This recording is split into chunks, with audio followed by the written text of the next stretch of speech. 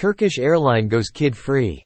Turkish leisure carrier, Corendon Airlines, headquartered in Antalya and based at Antalya Airport, became the first air carrier in Europe to introduce a new revolutionary concept on its flights, child-free zones.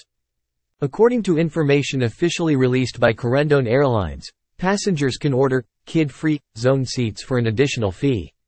The kid-free zones provide privacy from other sectors the aircraft's passenger cabin via strong partitions and curtains.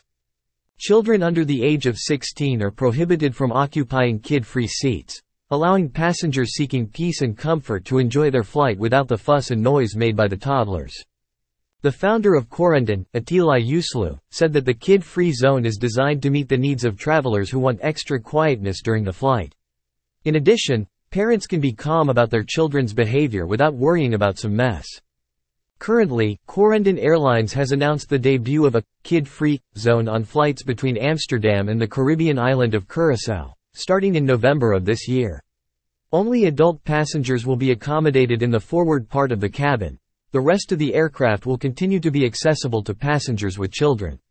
The total number of seats in this exclusive child-free area is 93, so it is important to book well in advance, the airline advised. The cost of the new service is €45 one way. Those who want extra legroom will have to pay an extra €100 per flight.